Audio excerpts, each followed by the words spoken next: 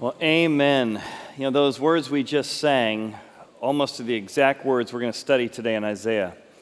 What does it mean that God is mighty to save, and what is his plan for saving not just good people, but all people and disobeying people? You know, what's interesting, one of the joys I have as your pastor is a chance to hear firsthand real life change stories.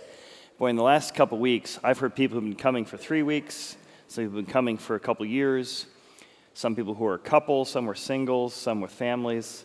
They've all said the same thing in totally different ways, but the same thing. Chad, I cannot believe that every week we come in and we hear God speaking to us through stuff like Isaiah. It's like every week, the series we planned 18 months ago is so relevant to our life. Another family talked about a real time of turmoil they've been through, and our exploring service doing the 7 wonders of the world talked about the Machu Picchu last week and how it was earthquake-proof. And they said, that's exactly what we need to hear today, that we need an earthquake-proof faith. And God is speaking to us through our exploring service. Talked to somebody else who was inviting a friend, enjoyed our service, invite another friend like that, and they're just starting to fill up an entire row. As you can see, we're really full around here as people are continuing to say, I'm coming to learn from God and to hear his voice in my life. So again, just an honor to be part of that. If you've been with us in our Isaiah series, we've been covering not every chapter, which is atypical to us, but we're covering a whole lot of the chapters. And today we get to the chapter, what it means for him to be our Savior on a cloud. And in this series, we're learning that God knows the future. When life feels like it's just crazy falling apart, we can trust. He predicted in advance a virgin would be with child. And that was a future prediction for those who heard it, but it's in the past for us. And we say, I can trust God because he did what he said he was going to do. Then he promised there would be a son that would be born, a child that would be given. And sure enough, we learned about that 2 weeks ago. We learned about what it means for him to be the branch that was predicted. He would come from Branchville, otherwise known as Nazareth, hundreds of years in advance. Today we're looking at what does it mean for God to be our Savior. He's the one that saves us from drowning. Drowning in our own bad works, because they're worse than we think, but also drowning in our own good works, because we think we can save ourselves. What does it look like that God is our Savior? Well, we're going to find today that God saves drowning disobeyers, and we're all disobeyers. We're also going to find that God makes saints. He doesn't take saints. He makes saints out of rescued rebels. And that's why this image is so powerful we're going to see today. Is when it says he's mighty to save, the word saved is one who saves.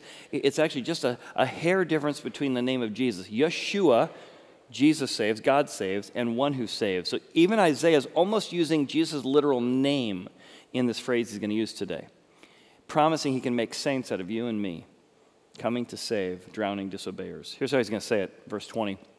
It's going to be a sign for you in Egypt, for they will cry to the Lord because of their oppressors, and he will send a Savior, Yeshua, a mighty one, and he will deliver them. God wants all his people to know he is their deliverer. So we're going to look at 3 actions of the Lord today. As we look at these actions, we've moved from a time where God has been judging Israel for their waywardness. Now he's moving on to judge the foreign nations who are not Israel for their waywardness. We talked a few weeks ago about the fact that, God does hold governments accountable for their actions. He's holding Israel accountable when they were outside of his will. He's now going to hold Egypt accountable. And God has a master plan to expunge evil, even from Egypt. But he does it because he loves Egypt. Let me show what happens here. The verse begins this way, chapter 19. The burden against Egypt. Behold, the Lord rides on a swift cloud. It's a constant image of Jesus coming. Daniel's got a vision of this. In his vision, it's this idea that God the Savior is coming in the form to earth to save. And he's coming into Egypt. God the Savior is coming into Egypt? Yeah. And when he does, everything you depend on that is not God is going to totter. The idols of Egypt will totter. And what is an idol? It's that thing you go to for advice, the thing you go to for your identity, the place you find peace and comfort. Anything besides God will totter when difficulty comes because it's not secure. And they will also totter in his presence because they don't stand up to the presence of God. And the heart of Egypt will melt in its midst. Oh, that's what the glory of God is like. And I'm going to allow Egypt to go through some difficult things to realize they need me. I'm going to set Egyptians against Egyptians. Everyone's going to fight against his brother. It's going to be a civil war. Everyone against his neighbor, city against city, kingdom against kingdom. So God's going to allow Egypt to totter, which means to quake or shiver, when they realize that all the things we thought could save us aren't working. And they're going to start to realize they're drowning. Now, when we see this, part of this is going to happen in their future, our past, a time where the Assyrian dictator is going to come in, conquer Egypt. There's going to be a lot of civil war. I couldn't believe this is happening. I thought we were safe. And now they're going to be crying out for help. But ultimately, Egypt did not become a fully Christian country who cried out to God back in 500 BC. So we think Isaiah, when he's looking into the future, he doesn't often see the time space in between the things he can see, like someone looking at 3 mountaintops. So we think the final fulfillment of this is what we know as the end times, with a final cruel leader, we'll see in a moment, that's going to come and bring a crushing blow to them. That's going to be the Antichrist. And it's during that time they're going to call out for a Savior and find God to be not only the Savior of Israel, but also the Savior of anyone who calls to him. So he goes on, he says, now, besides that civil war I'm going to let you go through, I'm also going to totter the things you're holding on to by sending a fierce dictator to be in control of your life. The spirit of Egypt is going to fall in its midst. I will destroy their counsel, and they will consult the idols and the charmers and the mediums and the sorcerers. You're going to look for all kinds of sources of saving that's not me. And they're all going to totter. And you're going to find they can't save you from this evil dictator I'm going to let come over your life. Into the Egyptians I will give into your hand a cruel master, a fierce king that will rule over them. Israel, you cruelly ruled over Israel and kept them in bondage. I'm going to let you feel what it's like to have a cruel ruler putting you in bondage, says the Lord of hosts. So again, part of that is going to happen with the Syrians who come in and conquer Egypt, and they don't see it coming, and like, whoa, none of our gods of Egypt could save us. But I think the future realm of this is not only the tribulation with the Antichrist, but he's going to start hinting at some good news that comes out of the bad news. A time where they do reach out to him and they do find him as Savior. The Egyptians, of all people. But he's going to have to really turn up the heat or pour on the water to help them realize they're drowning. As he's trying to expunge evil out of every nation. So, the next way he's going to do that is with a drought. Now, the Nile River is fundamental to how Egypt works. 97% today of the drinking water, toilet water, working water, irrigation water comes from the Nile River. And the Nile River that ends up in Egypt with all that fertile soil, it originates in Ethiopia, one other country too, but most of it's coming from Ethiopia, which is why there's kind of even tension today between the Ethiopian government who wants to use the water kind of for their territory and the Egyptians who are depending on that water. So there's even some Civil War discussions today about how important that water is. God says, I'm going to take away your water supply and see if you can survive without me. The waters are going to fail from the sea. The river is going to be wasted and dried up. The rivers will turn foul. The brooks of defense will be emptied and dried up. The reeds and rushes will wither. The papyrus reeds by the river, by the mouth of the river, and everything sown by the river, it's going to wither and driven away. It's going to be no more. The fishermen are going to mourn. For all you fishermen out there, it's a bad day. Think about how much of the Nile River is based on food and work and commerce. The fishermen are going to cry out. All those who lament, who cast hooks into the river, they're going to languish their nets on the waters. Moreover, those who work in fine flax and those who weave fine fabric will be ashamed. But even in the midst of this pain, these wars and rumors of wars and difficulty he's predicting, he says God has a plan. Its foundations will be broken. All who make wages will be troubled of soul. All their counselors, like the princes of Zoan, that was a city in Egypt, are fools. Pharaoh's wise counselors give foolish counsel. Oh, don't worry about the Assyrians, we're fine. How do you say to Pharaoh, I am the son of the wise, the son of ancient kings? Where are they? Where are your wise men? Let them tell you now when this happens, and let them know that the Lord of hosts has purposed against Egypt. Now notice, this is going to be a harsh time, right? We just saw 3 different aspects of that harshness. But also notice the word purpose. God has a plan for pain. God has a purpose in allowing difficulty to come to a person or to a nation. In this case, it's through water supply. And just to show you how mission-critical water supply is to Egypt, There was a report even 2 years ago talking about how the dying Nile River, there's some problems with the water system there. And just a small change of that is causing huge impact in Egypt even today. Imagine a major drought or a major significant way. If just a little drought gets your attention, imagine a severe drought. Another thing that happened that kind of gave us a picture of this in the future happened in the 1960s and 1970s. It's called the Aswan Dam. So they decided to build a dam on the Nile River because the way the Nile works is that the Nile will flood, that Ethiopian giant lake will overflow, and it will be dry territory down in Egypt, and it'll be suddenly this flood comes through because of what happened in Ethiopia.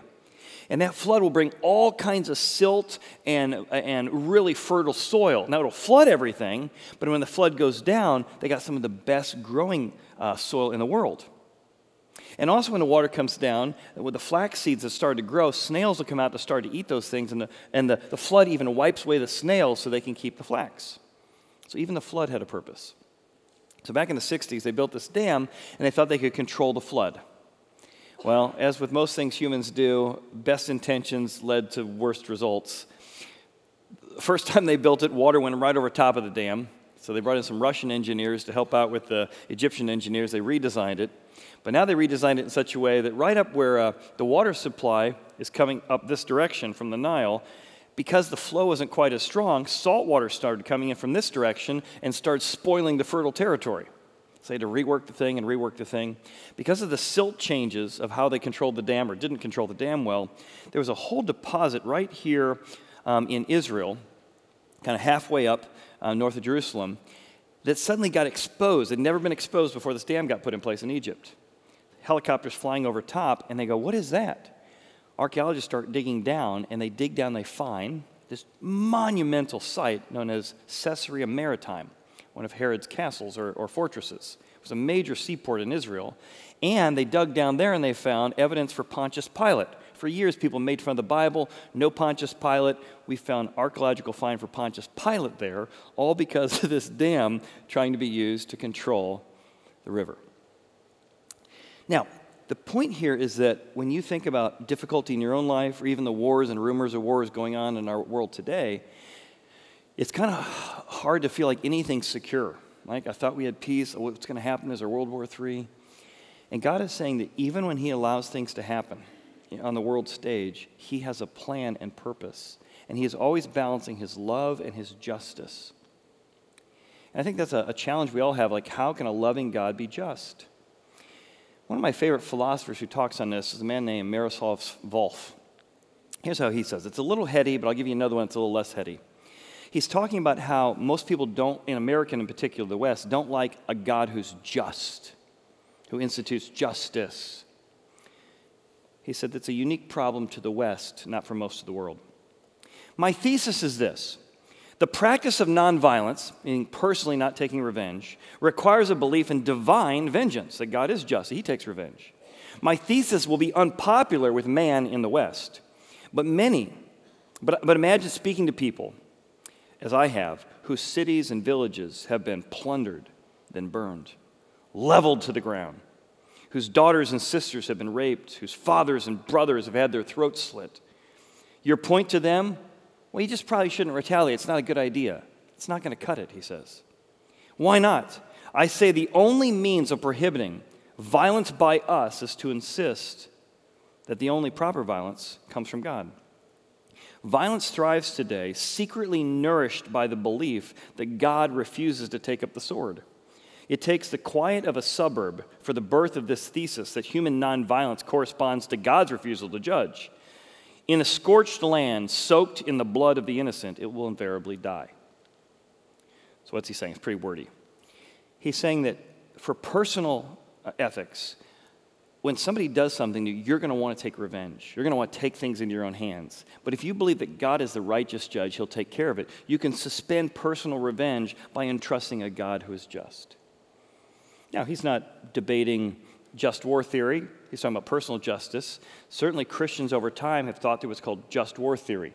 When is it proper that as God sometimes brings in devastating circumstances, God sometimes endorses war? What are ways Christians can think about war and say, is this war meet the different qualifications? If you've never Googled just war theory, just a great way to think about these issues and all the complexities of it. Now, if that's a little heady for you, here's Becky Pippert's version, a little easier to understand. We tend to be taken aback by the thought that God could be angry. How can a deity who is perfect and loving ever be angry? We take pride in our tolerance of the excesses of others. So what's God's problem? But love detests what destroys the beloved. Real love stands against deception, the lie, and the sin that destroys. Human love here offers a true analogy. The more a father loves his son, the more he hates in his son the drunkard, the liar, and the traitor. Anger is not the opposite of love. Hate is. And the final form of hate is indifference. And God is not indifferent. God loves Israel, and God loves the Egyptians, Israel's enemy. And God is going to allow circumstances to come into Egypt's life to drive them to find him as Savior. That's the bad news, but the good news is coming. God's trying to expunge evil. However, as he does that, God is going to allow Egypt to mingle their mind of all these things they think are going to save them. Well, let's see how that works out for you. You think those idols can help you? Let's see how that works out for you. He says, mingle their mind. So they say, that didn't work. I need to find something else to be my Savior. Here's how he says it. Verse 12. Let them tell you now, and let them know that the Lord of hosts has purposed against Egypt. The princes of Zoan, that's a city in Egypt, has become fools. The princes of Noph, another city in Egypt, are deceived. They have also deluded Egypt, those who are of the mainstay of its tribes. For the Lord has mingled, and this is a Hebrew word meaning like to mix spices and wine. God has mingled a perverse spirit in our midst. God's like, all right, you're going to worship spirits? I'll mingle that into your thinking. You listen to the spirits. Romans says something like this. God gives you over to your debased mind. And they, these bad advisors, have caused Egypt to err in all her work, as a drunken man staggers in his own vomit. That's a pretty picture. In fact, this is one of Isaiah's favorite pictures. I'm doing a one-man drama in 2 weeks, and oh my goodness, he loves using the you can't see straight, you can't hear straight, you're so drunk on your own idolatry and your own error.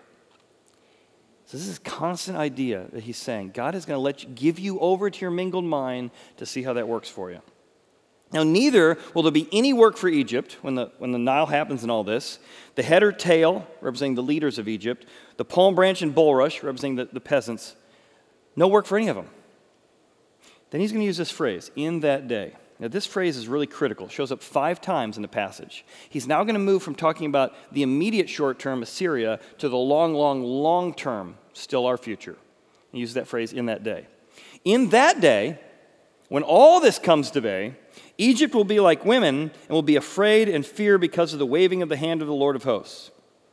Don't blame me, I didn't write it. Isaiah did. But here's what I think he's saying in that culture. In that culture, men were the warriors, women weren't necessarily the warriors and weren't really, armed for that. So he's saying it's going to feel like nobody feels armed and nobody feels adequate because of what's coming your way. And your saviors did not work out. They got tottered and you got mingled thinking they would and they don't. And the land of Judah is going to be a powerhouse. I'm going to make the land of Judah a powerhouse, and they're going to be a terror unto Egypt. Never thought Judah could come against us. Everyone who makes mention of it will be afraid in himself because of the counsel of the Lord of hosts has determined against it.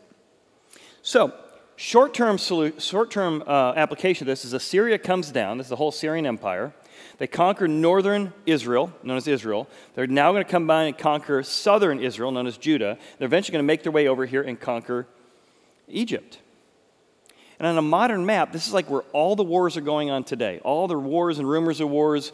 This whole area he's discussing in their future, our past, is stuff he's ultimately says fulfilled in that day, and it includes Turkey, Syria, Iraq, Jordan, Israel, and Egypt. That there is going to be a time that God is going to establish Judah, and it is going to ultimately bring Egyptians and Syrians and Lebanese to find him as Savior. Doesn't that seem a long way off? Wait to hear the good news, because it just keeps getting more unbelievable. So again, we see partially fulfilled with Assyria, finally fulfilled at the second coming with what's known as the rapture or the judgment of God, but then this millennial kingdom he sets up that draws all these warring factions to himself. Read one more verse. Notice how many times he says in that day. In that day, 5 cities of Egypt are going to speak the language of Canaan. Now, what that means is that they are speaking Hebrew. They have learned to love God. They have become God followers, Yahweh followers, Jesus followers. In that day, 5 cities in Egypt have learned Hebrew so that they can more accurately worship and understand who he is. They swear by the Lord of hosts, Egypt. One will be called the city of destruction. It's kind of play on words in the Hebrew here, where it's like the city of the sun god they worshipped. It now destroyed that idea because they're worshiping the God who is the source of the sun. Here's the phrase again. In that day, far future, there's going to be an altar to the Lord. And that giant altar in Egypt is going to be in the midst of the land of Egypt, and it's going to be like a pillar on the border of Egypt. Well, which is it, in the midst or on the border? We'll come back to that in a second. And it will be a sign for the witness to the Lord. It's going to be a gigantic witness, stone pillar in Egypt that's a witness to the Lord of hosts in the land of Egypt. And they, the Egyptians, God's enemies, but he loves, are going to cry out to the Lord because of the oppressors, just like Israel did when they were the oppressors. And he, God, will send them a Savior, Yeshua, one who saves, and a mighty one, and he will deliver them. How crazy is that? God wants all people to come to know him. All people. Now, what is this pillar in the midst? No one knows. But there is something currently that is both in the midst of Egypt and on the border of Egypt. And it's actually the Great Pyramid. The Great Pyramid sits in the middle of Egypt, but it's also right on the border of Upper Egypt and Lower Egypt. So if you ever want to look into this, it's called the Gospel in Stone. I won't go into all the details, but Josephus tells us that the Great Pyramid was not built by Egyptians, which is why there's no Egyptian hieroglyphics anywhere in the Great Pyramid. There's no sarcophaguses anywhere in the Great Pyramid, but there is an empty tomb in the Great Pyramid with no lid. And if you did have a lid, it couldn't fit down the narrow passageway they made. So it was designed to be a space with a tomb that's open. There's a lot of mystery around that, but Josephus tells us that the pyramid was built by the descendants of Seth, God followers, Yahweh followers, to be a testimony in the past of God. Don't know if it's true or not. But if it is true, maybe finally in the future, God explains what the Great Pyramid was about, and maybe it's set up to be a testimony to him. Or maybe it's something totally different. Whatever it is, there's a way in which God is going to set a pillar in the midst of Egypt to say, even my enemies I loved and cared for, and I wanted them to recognize they were drowning and find me a Savior. Which is really what we're about as a church, right? We want other people to know that. And so many times we've studied this and we've looked at this end times prophecy. We did this in the book of Revelation right before we got into the building. And as in heaven, Christians are going to be raptured, the churches. We're going to stand before the bema seat of Christ where we get rewarded for how we used our time, treasure, and talents on earth to advocate for people coming to know Jesus. We're then going to return with him at the end of a 7-year tribulation on earth. That includes some seal judgments, some trumpet judgments, a whole list of characters, kind of evil characters and things, 7 judgments called bowl judgments. God's going to come against the city of sin known as Babylon, and then he's going to save. And at that time, he's going to set up a millennial kingdom. And this millennial kingdom is a time he's going to bring all people to come to know him. Egyptians, Assyrians, Israelites. God's plan through this time of incredible turmoil is to set up a kingdom that all people could find him as Savior. Now that's certainly true at our church. The reason we do what we do, we have an exploring service, an equipping service. The reason we study the Bible, it's not just to grow our own knowledge, it's so that we can know what it is that God's our Savior, and we can help other people find him as Savior. I was talking to my friend Tony. He and his family have been coming to our church for many, many years. And one of the things he got excited about when he was in his 17, 18 years old is the Fast Track Bible we wrote, which is a way to read through the entire Bible in 90 minutes. He loved it so much that in his 20s, he personally bought 100 copies from us just to pay for our production cost. He took them out to L.A., and he started using Fast Track Bible to help people who were far from God, didn't believe in Jesus, be introduced to the Bible. And one of the people he befriended out there is a guy who won the Big Brother competition. I'm sure there's a lot of Big Brother watchers in here. For those of you who haven't watched the Big Brother TV show, season 23, the winner of that was not a Christian, but became friends with Tony. And he recently did a podcast last week, and let me tell you what he said about how God used somebody from our church to help him find him as Savior. Let's watch. And a good buddy of mine, Tony, had given me what's called like this fast track. And it's Genesis to Revelation in 90 minutes. And I'd never read the Bible. That fast track sat on my desk for like 4 months. And I get this call, and I'm looking over, and I'm like, I should probably read this. So I started, read it, finished in like an hour and a half. I read it 4 more times, where it kind of breaks down just like a quick synopsis of the Bible, start to finish. Read it 4 more times. I was like, all right, I'm ordering a Bible. And so I realized I was going to have to move out of this house, and I was going to have to go back home to Nashville with a one-way ticket, reading Genesis on the flight, but to live at home with my parents. And you want to talk about, like, humbling. And ultimately, it was a lot of poor decisions that led me there. Poor money management. Just winning $500,000 in front of 7 million people to then having to go back home and live with your folks. And he has not only read the Bible, but come to know Jesus. And now Tony continues to mentor him and call with him every week and just help him come to know who God is. And he's using his multiple followers on Twitter now to talk about his faith and what it means to grow in Jesus. Now, $500,000 and bad decisions, like many people who come into money and don't have good decisions. And so they realized all that got tottered, right? Got mingled with this will bring me happiness, and it didn't. And they came to find God. We did recently at our exploring service, we're in a series called The 7 Wonders of the World.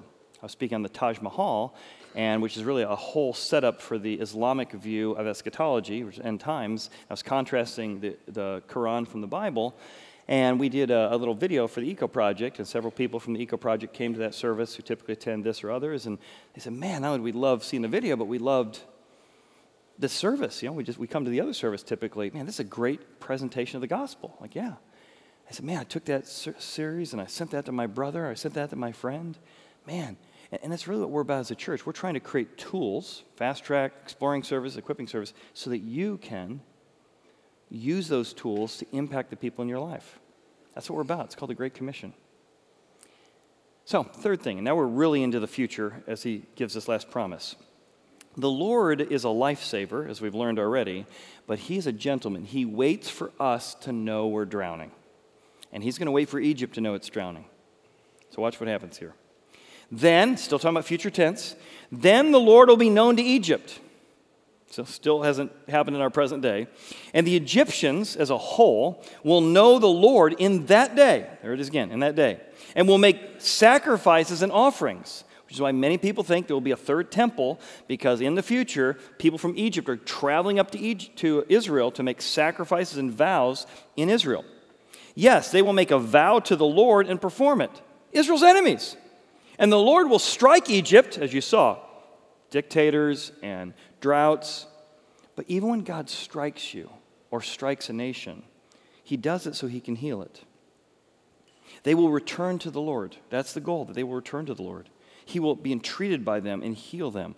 God's goal is always restorative. It's not punitive, it's restorative. It's bring back anger, it's not pay back anger. God's trying to get us to find him. I'm drowning, I need you. In that day, there's a phrase again, there will be a highway from Egypt to Assyria. And the Assyrians, arch enemies of Israel, arch enemies of Egypt, there's going to be a highway connecting the two, and the Assyrians are going to come into Egypt, hey buddy, hey brother. And the Egyptians are going to come into Syria, hey brother. And the Egyptians are going to serve alongside with the Assyrians. This sounds crazy in this day. In fact, the Assyrians were so enemies of the Israelites that Jonah, the prophet, so hates the Assyrians, he won't go to the capital city of Nineveh to tell them God may forgive them, because he's so scared God might love his enemies. It's the whole book of Jonah. And here God is setting up that in that day, the Lord will be one of 3 in Egypt. Egypt's going to serve Yahweh, Assyria's going to serve Yahweh, and they're going to be a blessing in the midst of the land, along with Israel. God loves his people, whether they live in Turkey, whether they live in Iran or Iraq. But God is going to use difficult, warish circumstances through time and a tribulation to bring all of them to the place at which they all agree that he is the true God as sent through Jesus. Doesn't that sound a million miles away? But God said he's going to do it. And in that day, blessed is Egypt, my people. The Egyptians are my people. And the Assyrians, the work of my hands. And Israel, my inheritance. There's a book called Living Fully in light of the fulfillment of Isaiah 19. He says that God is trying to bring his family back together. Jacob and Esau. And in the millennial kingdom, we're going to see when all turn to him and realize they need him, that's the moment he's going to bring his family back together. Again, you see that on the map, and you look at modern day, and you say, what in the world would it take for Iran, Iraq, Syria, Lebanon, Israel, and Egypt to get along, to agree, to be brothers? And God says the only way it's going to happen is I'm going to bring people to a place when they all have a common enemy, death, and in that moment they're going to all cry out to me as Savior. And it will finally be fulfilled at the end of the tribulation period where God will recognize he's the Savior to anyone who calls out to them.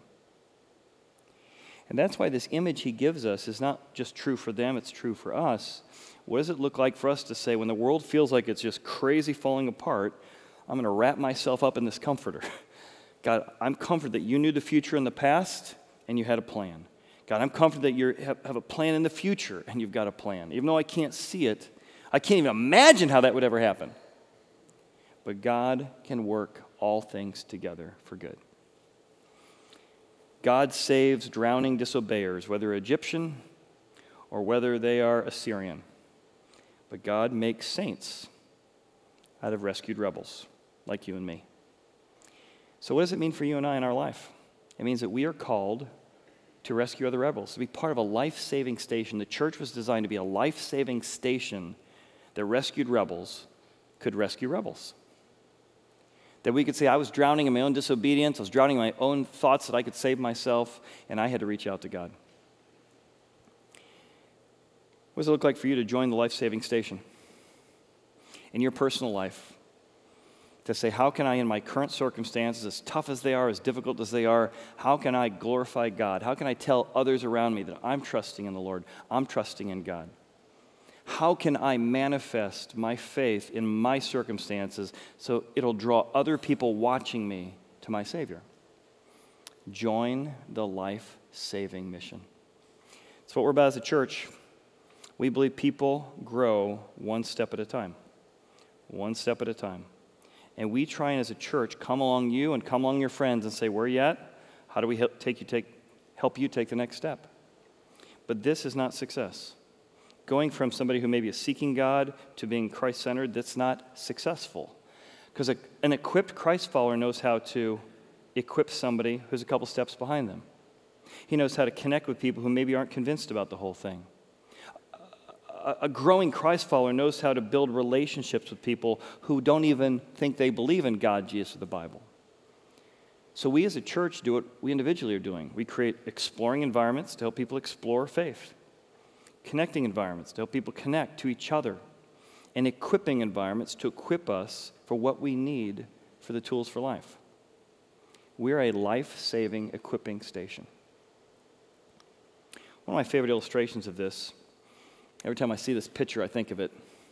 It's a story of a little life-saving station. A group of people saving those who are shipwrecked. It goes like this. On a dangerous seacoast, where shipwrecks often occur, a little life-saving station was formed. Oh, it was primitive, but the members were a committed bunch. They risked their life watching the sea day and night to try and save lives. Now, they saved so many lives for a while that they became very, very popular. People began to come to this little life-saving station, so they bought more boats, they upgraded the facility. And when they did that, they wanted to make the seating a little more comfortable, not just emergency cots for those who were rescued. Well, things continued to grow, and that station became so popular for its members, they didn't just come to do the rescuing, they came just to hang out with each other. They regularly loved each other and hugged each other, encouraged one another.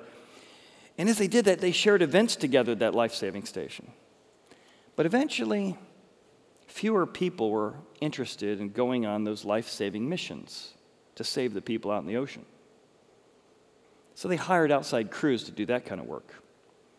Now, a large shipwreck just off the coast hit one day, And all of a sudden, those hired crews brought in some of the drowning victims that were wet and sick and cold and half drowned.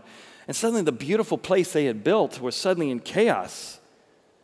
Well, they had a vote the next weekend, and they voted to stop these life-saving measures that were getting in the way of the life-saving station. There was a small group that protested. This is really what we're supposed to be about, but they were overruled. There are still shipwrecks in those waters to this day, but most people drown.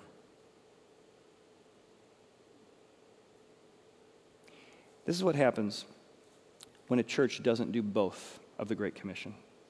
You equip saints to grow and encourage and affirm each other, and equip them to keep reaching those who are drowning. We've got a beautiful facility, and it is a great place to invite people. But don't forget, the main mission of our church is to comfortably connect people to God who are drowning, who don't even know they're drowning, who are drowning in their own idols, are going to be shaken up, and connect them to God through the Bible and a community of growing Christ followers. Let's pray at that end. Father, we just hurt for the world today. The rise of anti-Semitism, Father, we know that everyone is made in your image. And we ask, Father, that you would restrain evil. We ask, Father, that you would bring about justice. We're not smart enough to know what it looks like, but Father, we know you are the God of justice, and you would bring about justice for the innocent. You would protect the innocent of every nation in the midst of these conflicts and wars and rumors of wars. And yet, Father, we're not overwhelmed with fear or anxiety because we know you're in control. It doesn't look like you're in control, but we know you are in control because you always have been. So, Father, we just cast our anxieties on you, our fears upon you, and we cry out to you personally as our Savior. Be mighty to save. Show yourself strong on the national stage, on the personal stage. And show us, Father, we're not part of a kingdom, but as you judge nations for their laws, Father, teach us as being citizens of this kingdom. What does it look like for us to enact the principles and the laws that would advance your love for people, your caring for life, your love for Imago Dei? Teach us and send us. In Jesus' name, amen.